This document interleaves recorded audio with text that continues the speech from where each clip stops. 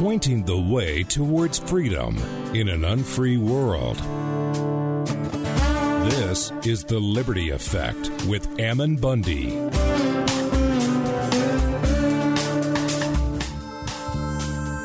Thank you for listening to The Liberty Effect. I'm your host, Ammon Bundy, and grateful to be here as always.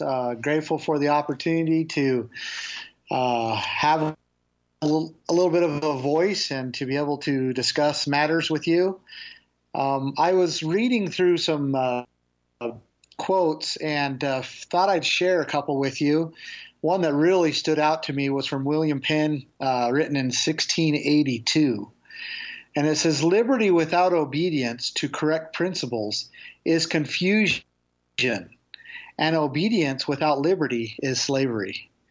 And if you ponder on that a little bit, I think you'll probably come to the same conclusion as I have come to of how important it is to understand correct principles and how important it is to liberty, and how without understanding those correct principles, obedience is just a form of slavery. So anyway, I wanted to present that to you. Another quote that I enjoyed here is, "It is our duty to concentrate all our influences to make popular that which is sound and good, and unpopular that which is unsound. 'Tis right, politicians, for a man who has influence to use it, as well as a man who has no influence to use it." That was Joseph Smith in 1843. So I come to you with some thoughts, and I hope they're worth something. I'm here looking at a book. It's that I actually I didn't pay for it. I have to admit that, and it was somehow landed in my hands while I was incarcerated. And I was in Nevada in the federal detention centers. And this book and it has no covers, both front and back covers, and the back piece, most of it has been ripped off. And I began reading it. Someone had written on the top part of it, "Bad Boy." Anyway, I began reading it, which has nothing to do with the book. I think it was just someone trying their art out on a book. But when I began to read it, I was very surprised, and I began to read it more and more, and saw what period of time it was written, and saw that this man was that wrote this he was in the intelligence office of the Navy. He had a high level of authorization, what you'd call it. And he was privy to many of the sensitive documents. And for a couple decades, it appears, and again, it's been a while since I read it, but he kind of kept track of these documents. He copied them, probably did exactly what he wasn't supposed to do, but he could see something that was building. And basically the gist of what I'm getting at is that he could see that there was a plot, a conspiracy to basically take power from the states, ultimately from the people, and to centralize it into the federal government, and then to basically enforce that through the manipulation of the law enforcement, through law enforcement trainings, and another show, I think I'll break this all down and actually give you more of a line-by-line understanding of what this individual was seeing, and many of the plans and the effort to basically militarize the police forces, to train them to escalate rather than to de-escalate, through mostly funding and finances, to put the states into undue obedience so that they basically become subsidiaries of the federal government.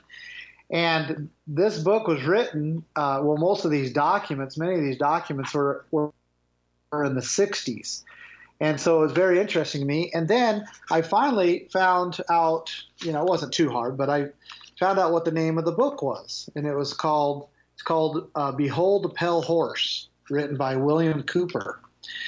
So I thought that was pretty interesting. And then after I had this book for a little while and studied it, I actually went over to in one of the pods I was in prison, they had a list of all the unauthorized books. And there was a list of probably, I don't know, I don't want to exaggerate, but close to 50 books that were unauthorized, that were not supposed to be in the prisons. And sure enough, you go down to the B's, and Behold a Pale Horse was on that list. And I thought that was so interesting that they did not want this book to be inside the prison systems. And there's nothing like violent about it, but it is a true exposure of really a plot to mostly that I would focus on and try to show effort is a plan, a plot, if you want to call it that, to militarize our law enforcement. And therefore, they would be able to enforce these laws that they were going to implement, including, there's many in there. And again, there's a whole show that could be done on breaking down this. But I wanted to emphasize on that, and also to show that basically what he was projecting and what he was showing this plan, that has been accomplished, and it puts the American people, in great danger. One of the aspects that I don't think is anything new to most of you that are listening, but there has been a plot to disarm the American people. There has been a plot to transfer private property to the hands of the government. There has been a plot to overtake the education so that the next generation coming up will be more or less sensitive to matters of liberty and freedom, and more, should I say, desensitized to, again, militarization of law enforcement, the extreme size of government, and so on and so forth. And that again is part of what William Cooper lays out in this book. Now, I found out a little bit about William Cooper. They actually they attacked him. They tried to make him look like he was uncredible. But it's interesting because almost third of this book that's in binder, I would say maybe even a little over a third, is the documents that he, recovered. So it's not like he just wrote a book and they're just his ideas, right? Or there's something that's hypothetical, or even something that he's not being honest with. Literally almost, I have to admit, it's almost half the book, the second half of the book, is actually the documents that he found, and he published those along with the book. And I'm sure he did that so that people would truly see that what he was saying was accurate, that it was not his ideas, that he was not just trying to write a book, and that he was telling the truth. So where does that put us, right? Where does that put us as a people? Not alone. We know that there's plenty other evidence showing that there's been a deliberate effort to, enable the people, weaken us to a point where we can't stand up for ourselves, so that those that want to take power or want to be in ultimate power and can do that.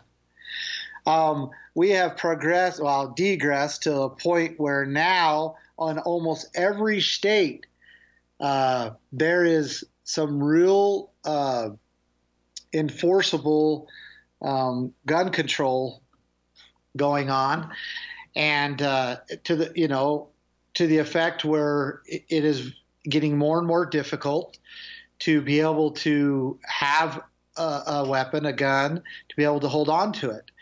And the part of what I would like to discuss now is this idea about owning a gun, because it's not a matter of if owning a gun will become illegal. It is only a matter of when. And the pertinent question is when it becomes illegal. I mean, there is no question in my mind. But let's take a break and then we'll come back and talk about this in more detail, because there is no question in my mind whether it will happen.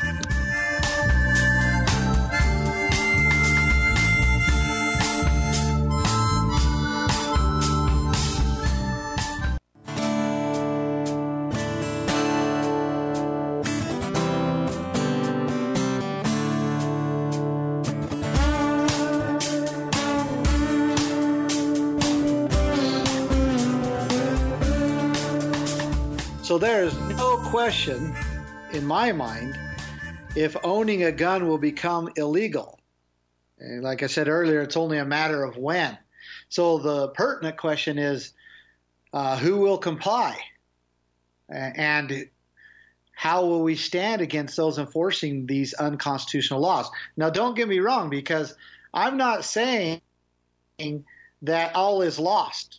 I'm not saying that, our liberties are gone and, we're never going to, see freedom. That's not what I'm saying. I am saying that at this point, it is inevitable that the degression, that some call progression, in taking people's rights, the momentum and the evidence shows, and I'm talking about evidence over the last 50 plus years, or within 50 years, shows that we are incrementally moving towards the disarming through the laws of the American people, and that those laws will be passed. It's pretty much done in Oregon. It's close. California is very close.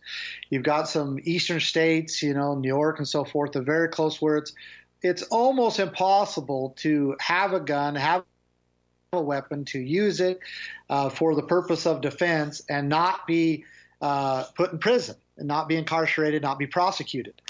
And so it's inevitable.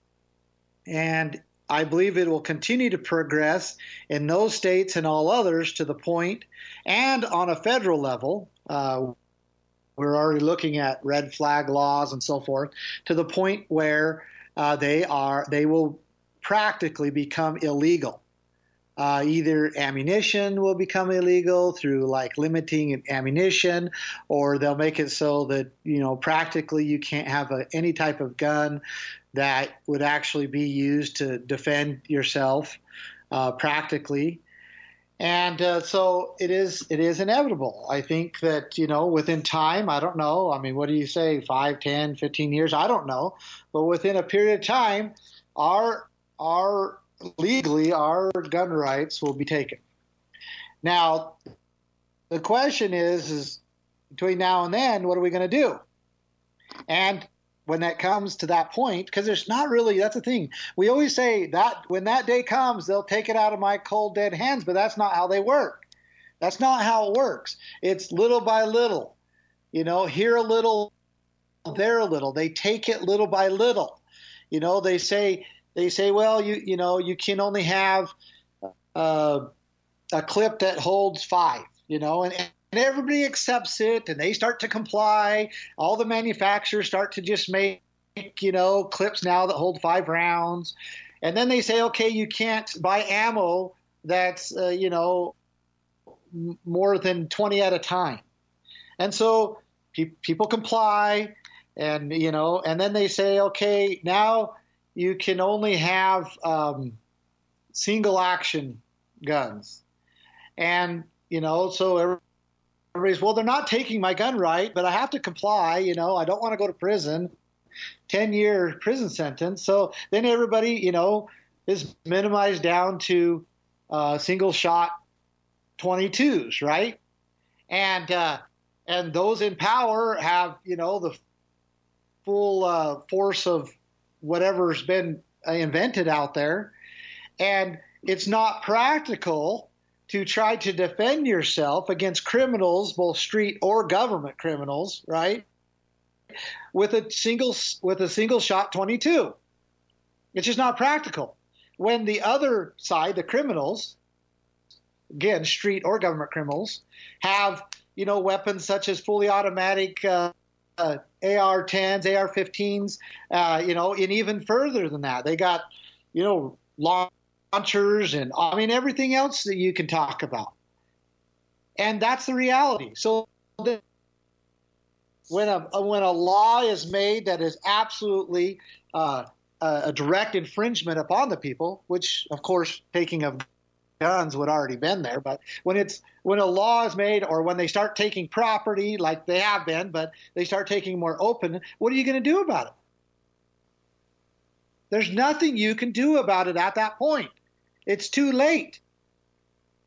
What are you going to do when someone breaks into your home and they have a weapon that's that you can't defend against? What are you going to do? It's too late at that time. And I have to emphasize that it is the right of the people. It is inherent, inalienable right to defend yourself. That right has been given to us by God, who gave us life. We have that right. And therefore, we also must have the right to be able to have the tools and the equipment to defend ourselves. It's not an option. We, the people, must have the right. So now let's talk about the justification. Somehow there's a justification out there that the government has a right to property, to obtain, weapons, which is a property. But they have a right to manufacture and make and keep weapons that are not, that the public are not legally able to keep. Now, the logic behind that does not make sense to me, because those in government were born with equal right, inalienable rights as myself, meaning they have a right to defend themselves, right? And I have a right to defend myself. They have a right to life, and I have a right to life. And it's very clear that our founders and the law of the land documents that these rights are equal. So therefore, why are my rights diminished in being able to defend myself, and why are they able to basically have what they want? And that is simply because they have usurped it, and they have basically oppressed the rights of the people and able to defend themselves with the equipment that they need. So let's move on. So the same thing is happening with businesses. The same thing will happen with private property. It is happening with private property, with our children, right? With the churches. At the current trajectory of the United States and where we're headed now, all property by law will be claimed and controlled by government institutions. So the question is not if, but when. And the real question is, what will the good people of this land do to unite in the defense against it? And we must stop believing that it is a matter of if, and understand that it is a matter of when and what. It is what we will do, what we will do, where we will focus our time, and what we will do to prepare. And which kind of brings me into the understanding that I have been able to gain, and many others too. I don't claim in any way to understand this alone, but that is that we have been running to the ballot boxes with this misconception that that is going to fix these problems. And yet, no matter who we send, no matter how many we send, no matter how conservative they are, how determined they are in correct principles, the pendulum still swings away from liberty. And we're going to drill into that in a few minutes right after these messages.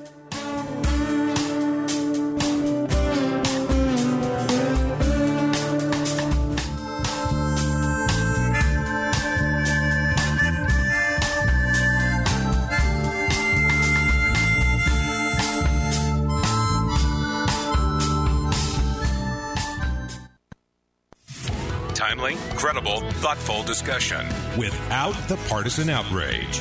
This is the Loving Liberty Radio Network.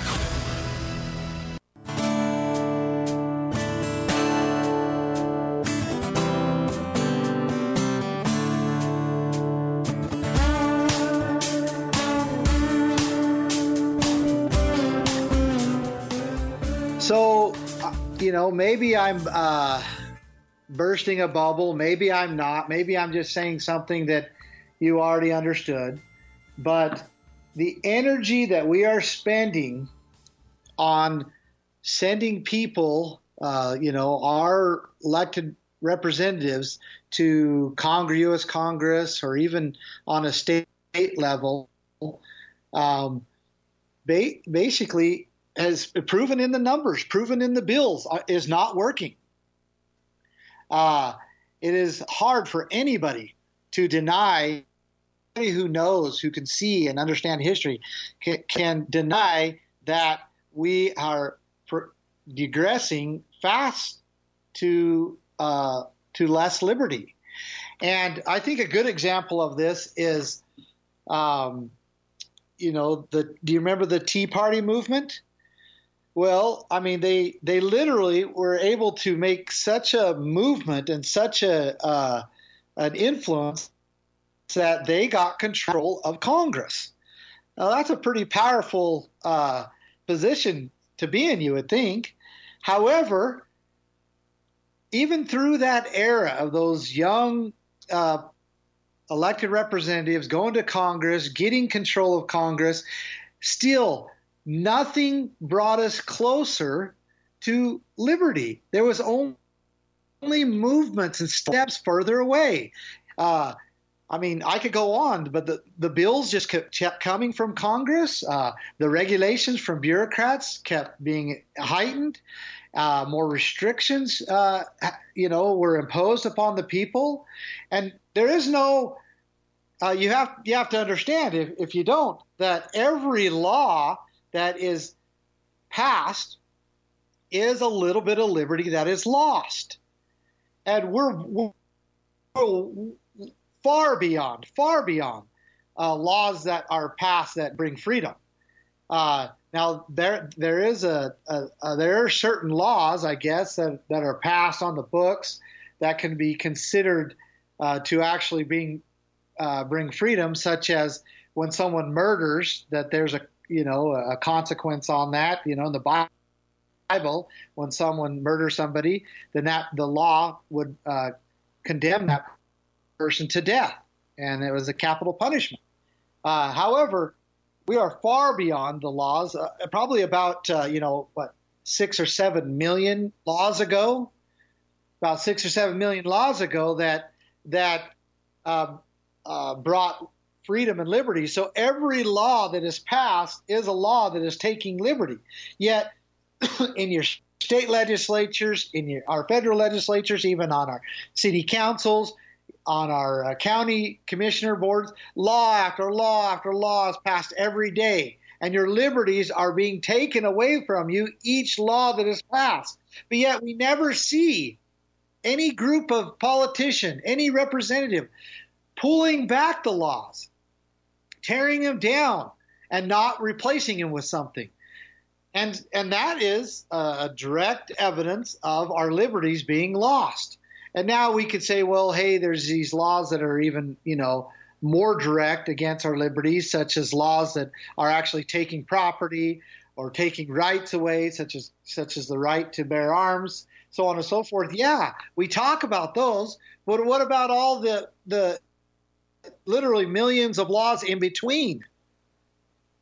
Now, there's a quote that I like to read. There's always comes a time when an unpleasant truth must be told, even though the retelling disturbs the ease and quiet of luxurious error. Today seems to be such a time. On such occasion, the criticism, slander, misrepresentation that one gets are of no consequence. That was J. Reuben Clark in 1945. And so I present that to you today. What I'm saying is not pleasant. It is an unpleasant truth that our Republican form of government has been broken and is broken, and that our court systems that are supposed to determine guilt of a person and restore the damages back to a victim, it is broken. And the reason why both of them are broken because of the same thing, the same, plots and actions and direct attack upon the people have been taking place. And it's not the first time in history that it's happened. I'll give you an example. In 2015, I went to the Nevada legislature. I drafted a bill. It was sponsored by like 17 other legislatures. It was the most popular public supported bill in Nevada history, AB 408. And I went there with great hopes, hoping that what had happened at the ranch could be stopped and made further illegal, and so that other people did not have to endure the things that we endured at the ranch, so that these rights, these resource rights, would be protected, and so on and so forth. Well, what happened was this bill was, drafted. It took us many, many months to draft it, and then we got it in legal writing. And then it went to the committee. And the committee was, again, full of, Republicans. There was some Democrats on the committee. So it didn't matter. There might have been even others. But they took this law in the committee and completely rewrote it. And they had the influence, the heavy influence of the bureaucrats, the Legislative Bureau, Bureau Council, Legislative Bureau Council, LCB of Nevada. And along with, it was amazing the amount of bureaucrats, meaning these heads of these agencies that came out and were so concerned about this bill. And they spent tremendous amount of effort basically rewriting the bill. And what it did after they were done rewriting it is it completely flipped it over and gave more power to the bureaucrats, to the agencies, the government agencies. And it did exactly opposite of what the bill was designed and drafted and written to do. So then what happened is it was passed in the committee and it went to the House floor, and the very legislatures that sponsored the bill, and it was a bill for the people, right, to protect the people's rights, to protect the natural resources of Nevada, so that the people of Nevada could benefit from that and use them. And what happened is the opposite came to the House floor because it had been rewritten by these bureaucrats, to the point where the very legislatures that sponsored the bill in its original intent had to actually vote against the bill and kill our own bill on the House floor. Now, what that did for me, after I got over the stark reality of where we were at, it helped me completely understand that our legislatures are not the ones in power. And no matter who we send at this point, now I'm not saying at one time, I'm positive at one time we were a true Republican form of government. We had a republic, that our legislatures were in power, that what they said mattered, and what what was decided on according to their jurisdiction really went forth. But that is not the case now. And I don't know without some extreme change that it'll ever be the case again. Because the ones in power on both a federal and state level, on a county level, and even a city level are the bureaucrats. And what I mean by bureaucrats are the head of the government agencies and those that work full time for the government. And I'm not saying they're all bad. I'm just saying that they are the ones in power, and they're the ones that are controlling and making these decisions, to the point where I actually had a bishop in the church, and I'll be careful what I'm talking here. I was actually serving as a first counselor, and he was the third man on the Arizona State Corporate Commission. So it's a pretty powerful bureaucracy in the state of Arizona. And the way he talked about elected representatives was just so disturbing to me. He would laugh about them, about, their effort, and about how it was almost laughable when they would try to stand up to them, and how they just disregarded them. And then if they got to the point where they were a true annoyance, that they would just find a way to get rid of them. This is the bureaucrats, and we see it all the way from the top all the way down to the bottom.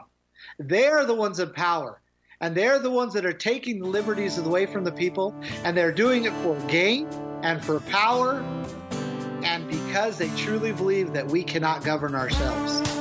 Now let's go to break. We'll talk about this a little further, and I've got something that might be interesting to you into the next segment.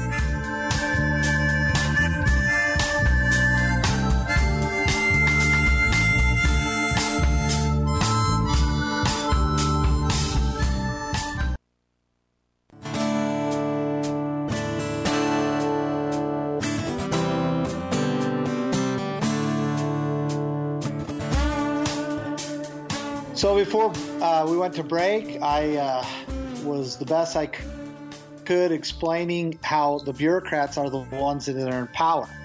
And it is not your elected representatives.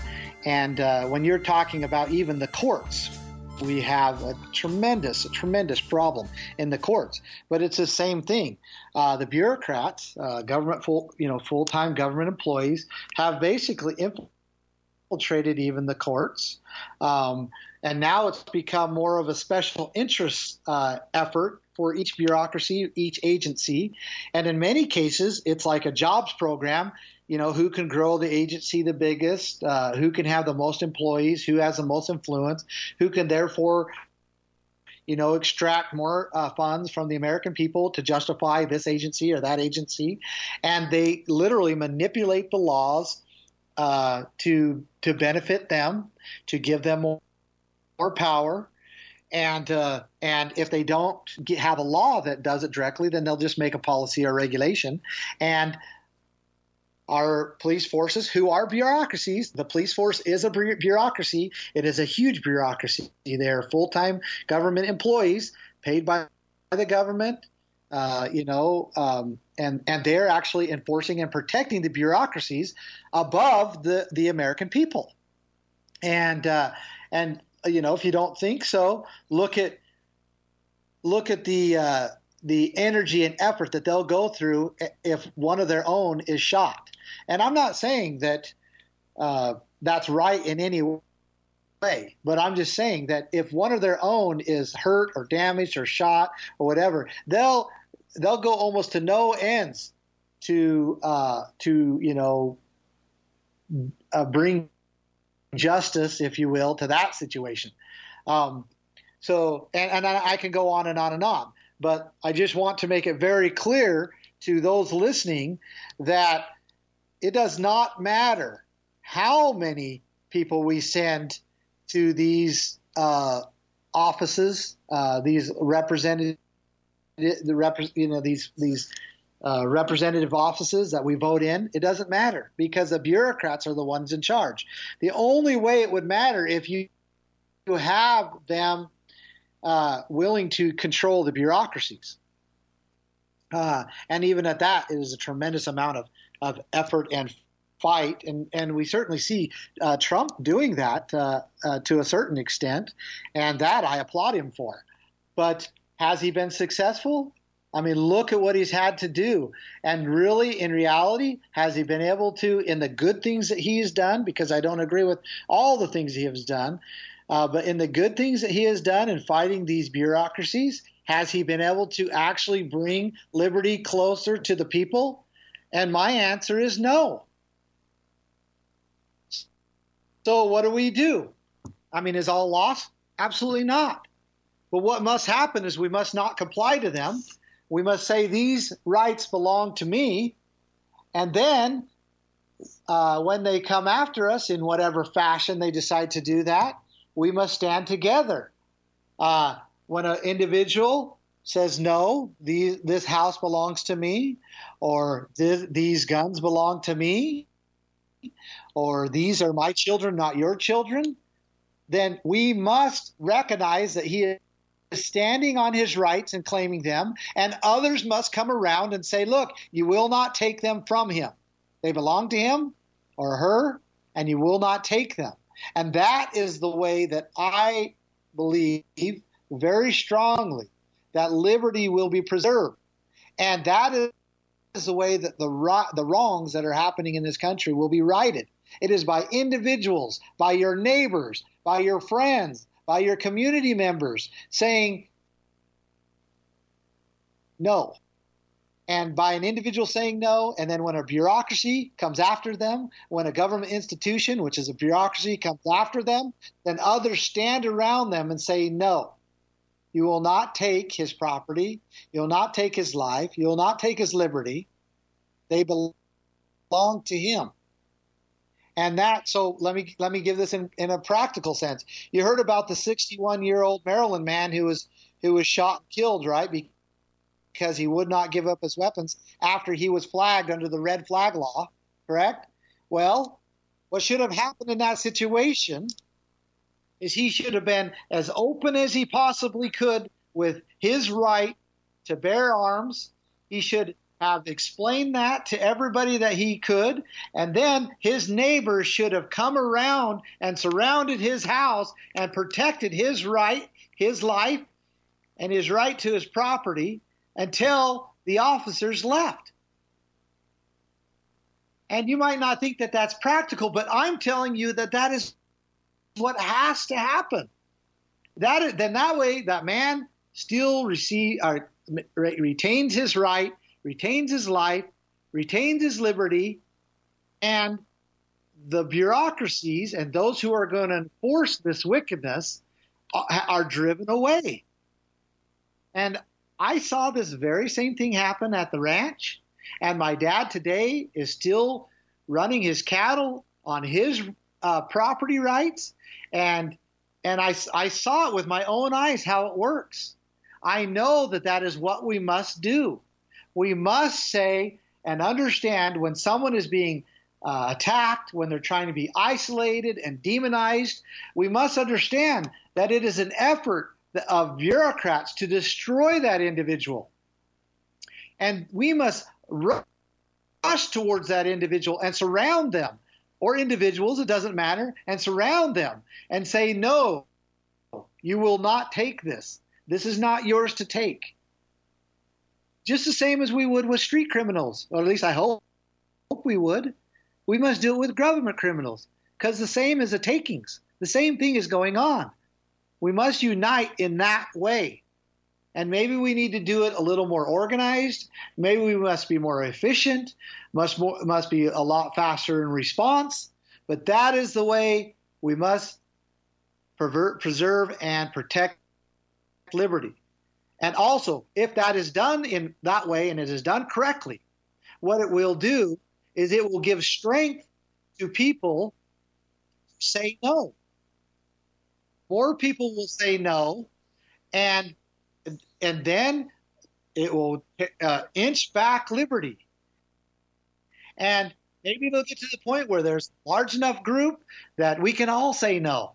Or maybe at that point, then we could start, actually changing the laws, actually minimizing government, decreasing the power and size of bureaucracies.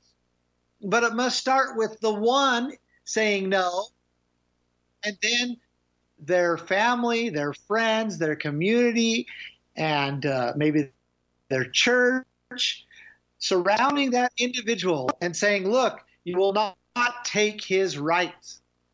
This belongs to him, not you. You do not have authorization to take it. We've never given you the power to do that, and it is immoral. And so that, my friends, is how liberty will be preserved. It will not be done in the ballot box, not at this point. It will not be done in the courts, because the courts are basically full of those who are doing the taking. It will not be done there, not at this point. It will be done by your neighbor and you. It'll be done by your family and you. It'll be done by your church, the church members and you. It will not be done in the ballot box, and it will not be done in the courts, and it certainly will not be done in your local police station. It will not. They are not the preservers of liberty. They are not the defenders of liberty. Not at this point. What they are at this point are the defenders of bureaucracies and the enforcers of bureaucracies. And, like it or not, that is the truth. Like I said earlier, there's always comes a time when unpleasant truth must be retold, even though the retelling disturbs the ease and the quiet of a luxurious error. And today, as J. Reuben Clark said in 1945, today seems to be such a time. On such an occasion, the criticism, slander, misrepresentation that one gets are of no consequence. And so it is of no consequence to me what others feel about me on this matter, because it is truth. It is truth. And the laws, as they stand today, will continue to degress and take more and more rights, more and more property, infringe further and further upon the families and the churches and the individuals. And it will take the one saying no and the many surrounding them in order to preserve liberty. That is my message today, and I leave it with you in good conscience. And until next time, next Thursday at 1 o'clock. Thank you.